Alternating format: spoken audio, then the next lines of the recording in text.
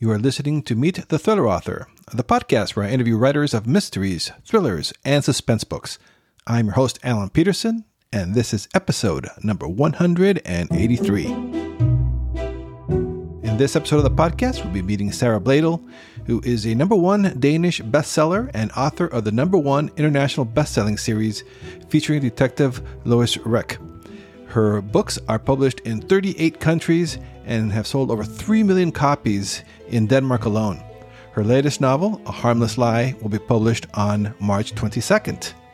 I really had a good time talking with Sara.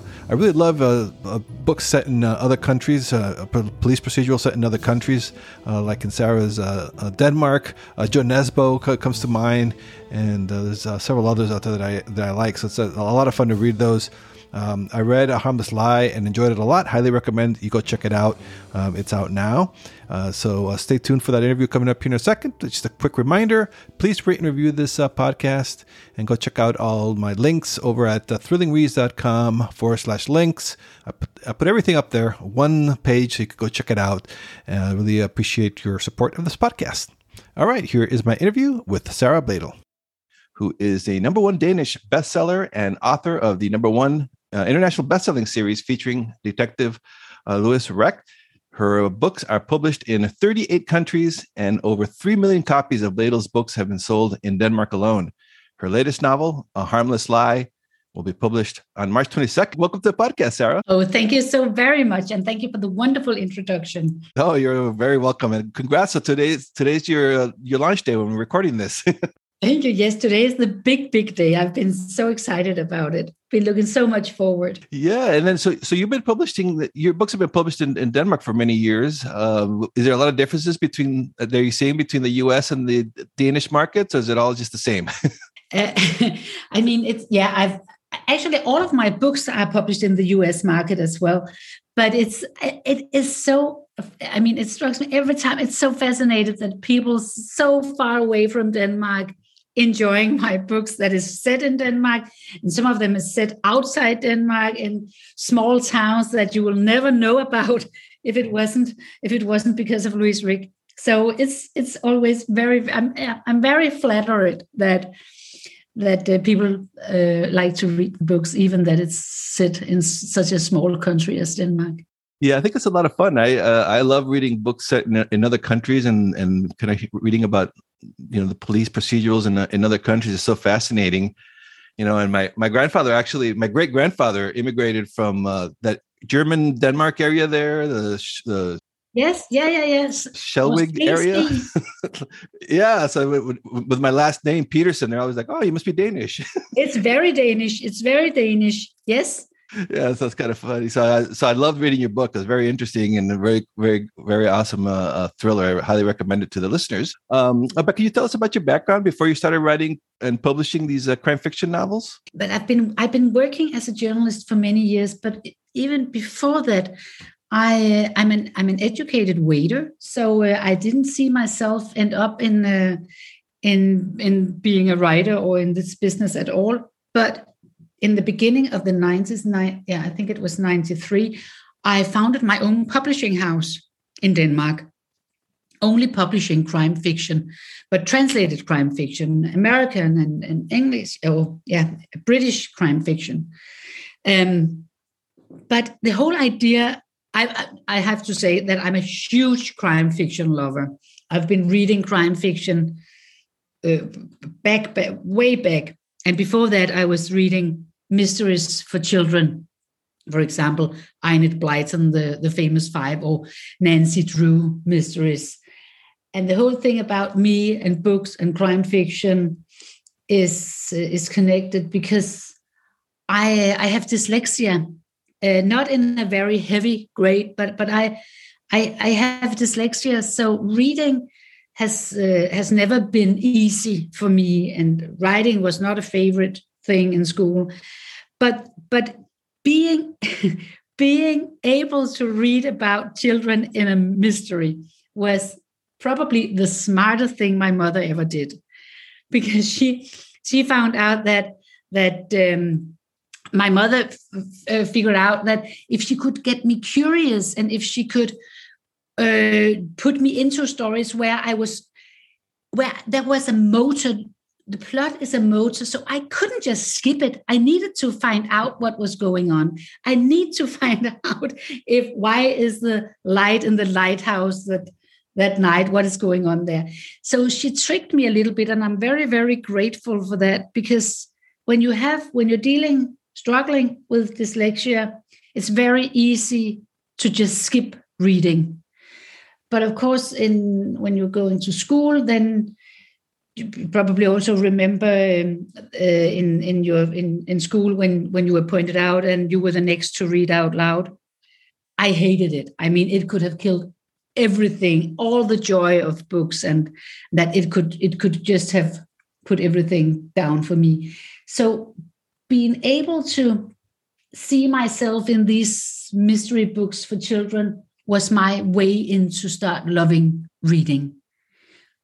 But the whole idea of mystery and crime fiction was that someone else was writing it. I didn't plan that until a day where that was the time when I was working as a journalist, and everything was so stressful. We have a production. I was working on a television show. We had a production. Deadline was coming up. People were madly just running around, and I find out my way to deal or to avoid stress was to create a space in my head where I just start telling myself a story. Very simple. I didn't close my eyes so people couldn't see that I wasn't listening to what was going on around me. But telling, when my mother was reading stories for me, I just start telling myself a story. And I think it went on for 3 or 4 months because before I realized that, hey, it's actually a book. You're coming up with a story that has to be put on paper before your head explodes. So that was my way into it. I didn't decide to become a writer. It was more like avoiding to get stressed I was curious. I was so curious about the story. So I had to continue. Was that book published, that first one that you worked on, or yeah? Yeah, that's actually the first Louise Rick novel. Oh, wow. Oh. So, I mean, the story and Louise Rick found me, and I didn't even see it coming until 3 or 4, maybe 5 months into it. And the thing about being having dyslexia, it's not. I mean, it's not like a handicap for me, so I cannot write. I can write, but it's not. I mean, it's not every word that I spell totally correct every time. But it's not like it's not possible for me to write, because it is. I just have to deal with it taking maybe a little more. I need a good editor. Let me just say it like that to deal with. So now, what do you use to write your books? Is it like, do you use like Word or something else? I use Word, and it's. It could be much more sophisticated or smarter. I could use a writer's program. There is one called Scrivener. I'm just writing my books in words. Your 10th book in the series. Difference between writing the first one and now writing the 10th one, and how has it been seeing your characters grow over the years? Can you tell us a little bit about that process? It was interesting because when I was working on my first novel, I did not see it as the first book in a series. I was just happy to see that I could create a story and I could put it on paper and I could go from A to B. I could solve it. I could finish it and I could have it published. So it was, now so many years later and so many books later, it could be smart or clever to say, oh, I knew from the beginning that this and that would happen to my character. But the truth is that I didn't know that, because I didn't know that I was going to write more about her. So my first book was probably very much just a jump into something I didn't know what was. Now I'm very much more aware that it's important for me to have a background story for all the characters in the book, because it makes it easier to drag in during the story. I mean, if you create something interesting in people's background or give them something interesting that you can lift up and put in the story later, it will help you a lot. I did not know that to begin with. And I've been much more aware that the more specific I am when I created my characters, it's not like I want to put everything, every detail about every character into the book. But for me, it's extremely helpful that I create the character's background for myself before I start writing it. And I give them some skills, or I give them a way to talk, or I give them personality. Because when I put them in the situation and when I start writing, it makes it very easy to see how they will react in specific situations. I did not know that to begin with. So it's really worth for me to spend time building up the characters. And also, I spend a lot of time doing my research. And that is not just like a show-off thing. It's not just to show you and my readers that I'm able to research and I'm good at researching. It's because I want to blur the line between fiction and fact.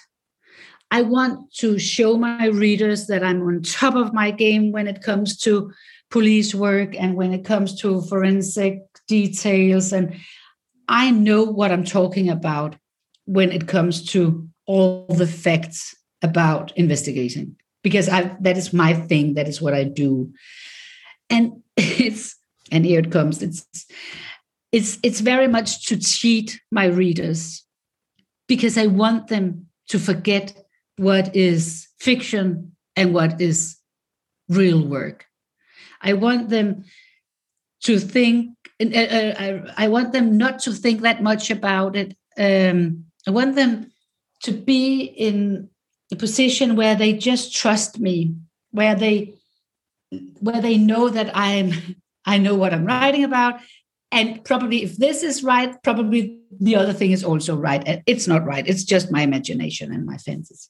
So that is the way I use my research. I would imagine that your background as a journalist probably helped you with that, because you trained how to interview people and get information from people for you. So that must be very useful for when you're writing your books. Exactly. Exactly. And to begin with, and this is the truth, to begin with, that was the only thing I could do. I mean, because I knew how to research. I knew I wasn't afraid of making a phone call and ask people, because that was my daily job. So I was very much into, if I can do the research, then I'm good, because then this will work. And the fiction, for the first time, I've never been when I start this, I've never been writing fiction before. I mean, it was so new to me. So I didn't know how to deal with it, because I've been working as a journalist where I try very hard to stick strictly to what people were telling me, not to come up with things. So when I had to teach myself that it should happen in my head and not because people told me, it was very weird, to be totally honest. It was weird, and it took off sometimes. When I started creating Louise Rick, I saw her as, this is a kind of a cliche, but I saw her as a strong female character that knows exactly what you want and everything. She was just super cool, a tough cookie, you could say. But when I start writing on my first Louise Rick novel, I was 2 or 3 pages in the story when she had a nervous breakdown. I did not see that coming. I didn't see it coming because I didn't plan. She was in her kitchen after a whole night being out on the field investigating. A young woman was found murdered, and she'd been out all night, and she was just having a cup of tea in her kitchen the next morning before she was going to briefing at the police station. And in that situation, she had a flashback to the first time she was in the position where she had to go to a young woman and tell her that her boyfriend was killed on the street. And when she stood there in front of this young woman, all the feelings was floating into her. I mean, the situation was so cruel, and she couldn't bear it. And that was all the feelings that I had when I was writing it. I couldn't bear to stand in front of that young woman telling her what had happened. And when I when I was finished writing the scene, and I don't know where it came from, I was just like, oh no, you've just started a novel with a super cool protagonist, and you give her a breakdown on page 3. Bravo, Sarah. That was my first meeting with fiction where your head is taking over. So you must write like what do you call it? Discovery writing. You don't have like a big outline. You kind of just start writing. I have an outline now, because otherwise it would take me in tons of different directions. But I didn't outline until my book number 7.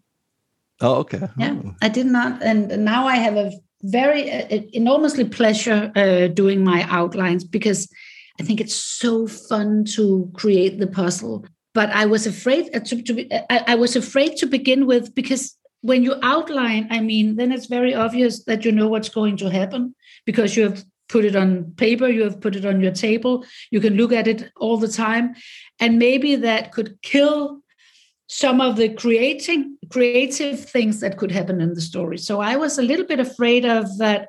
It wasn't a good idea. But my experiences tells me now that if I do my research and I outline my book, then I have so much more space in my head to be creative, because I know I can go from A to B. I know I can finish it. So it's like it gives me more energy to put on the all the things that just is from my head. It brings it much more to life, I think. And so, can you tell us a little bit about A Harmless Lie? Like what inspired it? Where you got the idea for it, and what's the story about? A Harmless Lie is the first time I bring Louise Rick into a story as a private person. It's the first time where she is not working, where she's not in charge of the investigation. And it's also the first time where she has a lot to lose, because she is personally involved. And the idea to the story came because of an earlier book I've been written, as The Stolen Angel. And in that book, there is a character called Mona.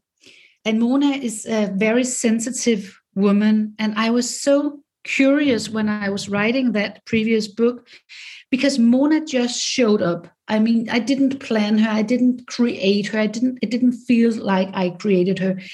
And I could feel that the sensitive part of her must be something that have happened earlier in her life, because she reacts very strong when people are disappearing, when when these kind of stories showed up in the news, or she sees it on television, a person went missing, or these kind of things. And then after I finished the book, she's just a very small part of that book, but I couldn't let her go. It does not happen very often that I have to stick with a character, and I knew that it was just for my own sake. It was not because I wanted to tell her story, not at that time, but I contacted a woman who is in charge of a mental hospital here outside Copenhagen, and asked her if early traumas could start up something that will stay for you in the rest of life. And of course, I knew that it can in cruel ways be, of course, ruin people's life. But with Mona, it was different, because she only reacted when people disappeared. And she said, "Oh yes, if something happened when she was a child or a teenager, then it can stay with her forever." And I asked her if it was common that Mona then could show up at the hospital and say something is very weird and something bad is happening. And then she looked at me again and said, "Yes, it happens very often. And then sometimes we just sit down and have a cup of tea with them, or a little bite to eat, or sometimes they will stay with us for a while." So I felt that there was a ground under Mona's feet that was very solid. I didn't just create a weird character. Something have happened. And then I dig into what it could be. And in Denmark, it is very common that we went on school trips when we are around 13 with the whole school class. And then we go away for a week. And I wanted that was the story around Mona. She went with her school on a school trip to Bornholm. And one of the girls from the class went missing. She didn't. And they didn't even find the bodies. They didn't know what happened. And that have had a huge impact on Mona's life. And also later on other 4 other girls from the same school class. I wanted that to be a part of the story when I had the idea of A Harmless Lie, because I wanted to know what went on at that time when she disappeared. A Harmless Lie is also a story about Louise's brother Mikkel and her sister-in-law Trine. Trine went to the same school class as Mona back then. She went on the same school trip. And now, so many years later, when they have found Susan's body on Bornholm, Susan was the girl that went missing at that time. These girls from Susan's class went missing one by one. And that could be a very common story for me to write about Louise Rick, but the thing that is not common here is that Louise is not investigating it. She is in the middle of the story as a private person. Oh, so it's like more of from her childhood, so like more of like a background, not as an investigator, but as a private person. Exactly. Yeah, she's involved, and she had to, for other reasons, then she had to find out what happened back then to now find out why is Trine missing. Trine is her sister-in-law. And I think writing a whole series, now this is book number 10, and for me, it is a new beginning for Louise Rick. I mean, she will be investigating in the books that comes after this one, as she will be back at the police station. She will be back working again. But for me, it was important also to try. I mean, important for me, maybe not for other, but for me, it was important to see her as also just a human being on the other side of the table, where she was related to the people who were in the case. Yeah, because I like that in the book, it opens up where she's kind of like taking some personal time. She's like been traveling. She's in Thailand. So yeah, it starts like very different from like when she's actually working as a police officer, as an investigator. Yeah. And she's not very keen to come home, but something is happening and she has to come. So I'm kind of curious too now, because on the writing side of it, for listeners who are aspiring writers that are listening to this podcast, I would like to ask these questions. So what's a writing day look like for you? Do you like have set hours? Do you have word count goals? I wish that I was one of these exotic, flamboyant writers that was sitting in the nighttime with a big hat and a glass of red wine, smoking cigarettes and writing like hell. But I'm not. I'm so boring and traditional. So my day in this writing period will start around, I'm waking up at 7 or 8, and then I go for a long walk, and then I sit down with my computer from 10 a.m. And then I'm not doing anything else. I'm not doing my laundry. I'm not checking the news. I'm trying not to be too much on social media.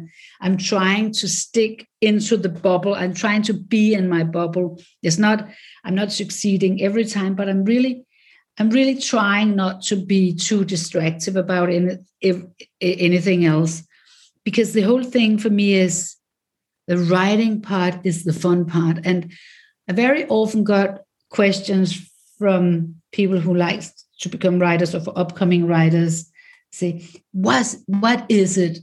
How can I make sure that this will be a bestseller? I was like, don't write the book. because you can never be sure.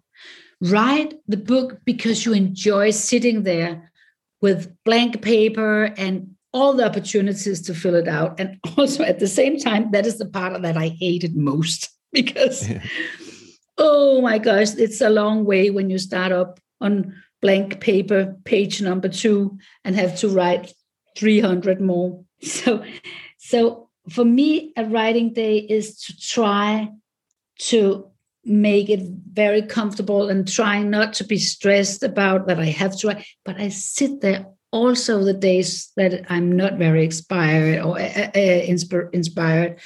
Also days where I maybe only write 1 page. I'm just keeping I'm just sitting here. Something will come out of it. Something will happen. At some point, something will happen. And other days, I mean, I've been writing then 10 pages without even knowing it. I'm just so into it and I'm so curious and it takes me and I say, wow, yes. But I mean, I don't mind having these days are very productive and other days that is not productive, because in these days that is not seems to be very productive, then I'm thinking and feeling and remember things and compare things. I mean, I had a situation a couple of days ago. I was sitting and had one of these days where nothing was happening in my head. Nothing. It was just totally switched off. But still something happened because I remember one thing, a situation I remember as a child, and I could put this into the story here and I could use it. And at the end of the day, it makes totally sense. That was exactly the bridge from going from point A to B that I was looking for. But it wouldn't have come to me if I was just rushing on with the story. So it's not bad to have a day where not that looks like not much is happening. Exactly. And also sometimes it's the small things that will be the strongest scenes or chapters going very fast, high speed. You have to, when it's really creepy, you have to spread it out and use a lot of time writing it. But if it's a car hunt, then just get over with it. I mean, it's like also the tempi in the story. Some things just need time. Yeah, that's good advice because you never know when the breakthrough is going to come. So no need to worry about it, to stress yourself out over it. And what's the crime fiction thriller market in Denmark like? Is it like American authors also popular over there, or is it mostly local writers or European? Finally, we have a very strong Scandinavian market also. But back in the time, it was American authors and British authors, but still there is a lot of. I mean, Michael Connelly is very popular. Karen Slaughter is extremely popular, and Lee Child. No, there's a bunch of American authors that is very popular here. And they also come visiting us because we have a very strong crime fiction reading community. So we have a lot of great crime fiction readers. They're very passionate about crime fiction here. They like it, so it's extremely popular. I've been really enjoying those books from that part of the world, and like the TV shows too. They're starting to show Scandinavian crime shows on Netflix. I've been watching a couple of those. Yeah. So they're pretty good. So we've been enjoying that. That's good. That is how we spread the word and grab all readers into us. Yeah, exactly. Because I watched the show and I'm like, oh, that's really good. And then you find out it was based on a book, and then you're like, oh, okay. But do you find it annoying that the places and names can seems to be strange? No, I like it. I actually like that. It's interesting to me. So I enjoy that part. And so it's like traveling. So it's kind of like discovering new things. I enjoy that part. That's good, because sometimes you have to think about if it is taking down the speed in the story that foreign readers have to, remember these strange or weird names and places. But at the same time, that is the reason that you have to read, for example, a Danish or a Swedish or a Norwegian crime novel, that it is different. Mm-hmm. It is, or the feeling also, I think. Yeah, I think that's what it was. I think the first big author from over there that I got into was the Joe Nesbo, and then that kind of opened up to others, But yeah, it's kind of interesting. And so, what do you start writing? Like when you finish A Harmless Lie, do you give yourself a break, or do you start right away working on the next on number 11?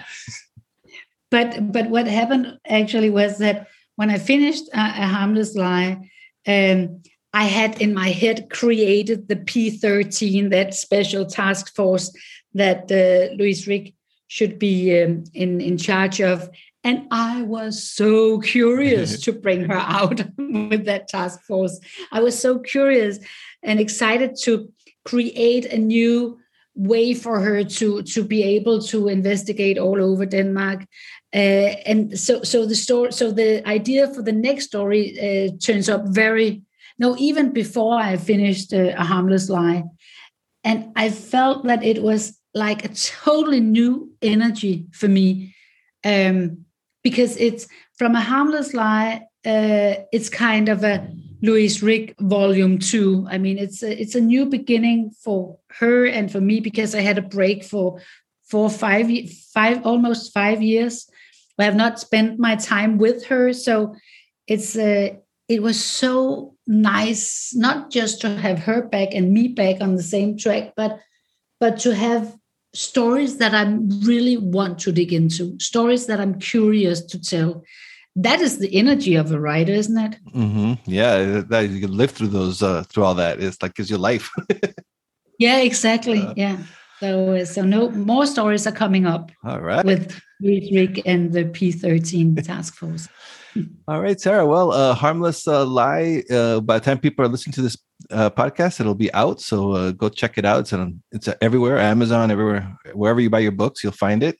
Where can listeners learn more about you? Like, do you have like a website or social media? Or I have a website, and they can find me on Instagram and Twitter. I also have a Facebook, but it's mostly in Danish, so probably it will be a little bit boring. But Instagram, find me there, and I will be so happy to answer questions. And I'm very easy to connect with, also on Twitter.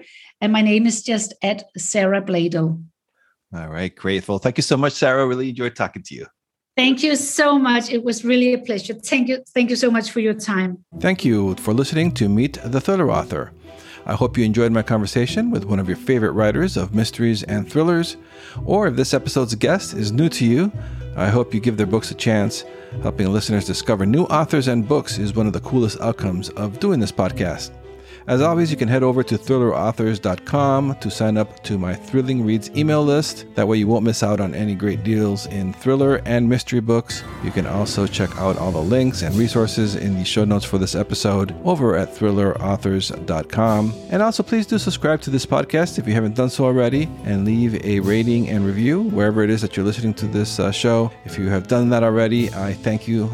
I really do appreciate your support. For my other links to my author website, social media haunts, and more, check out thrillingreads.com/links. All my links will be on that page. So that's it for this episode. See you next time, and stay safe out there.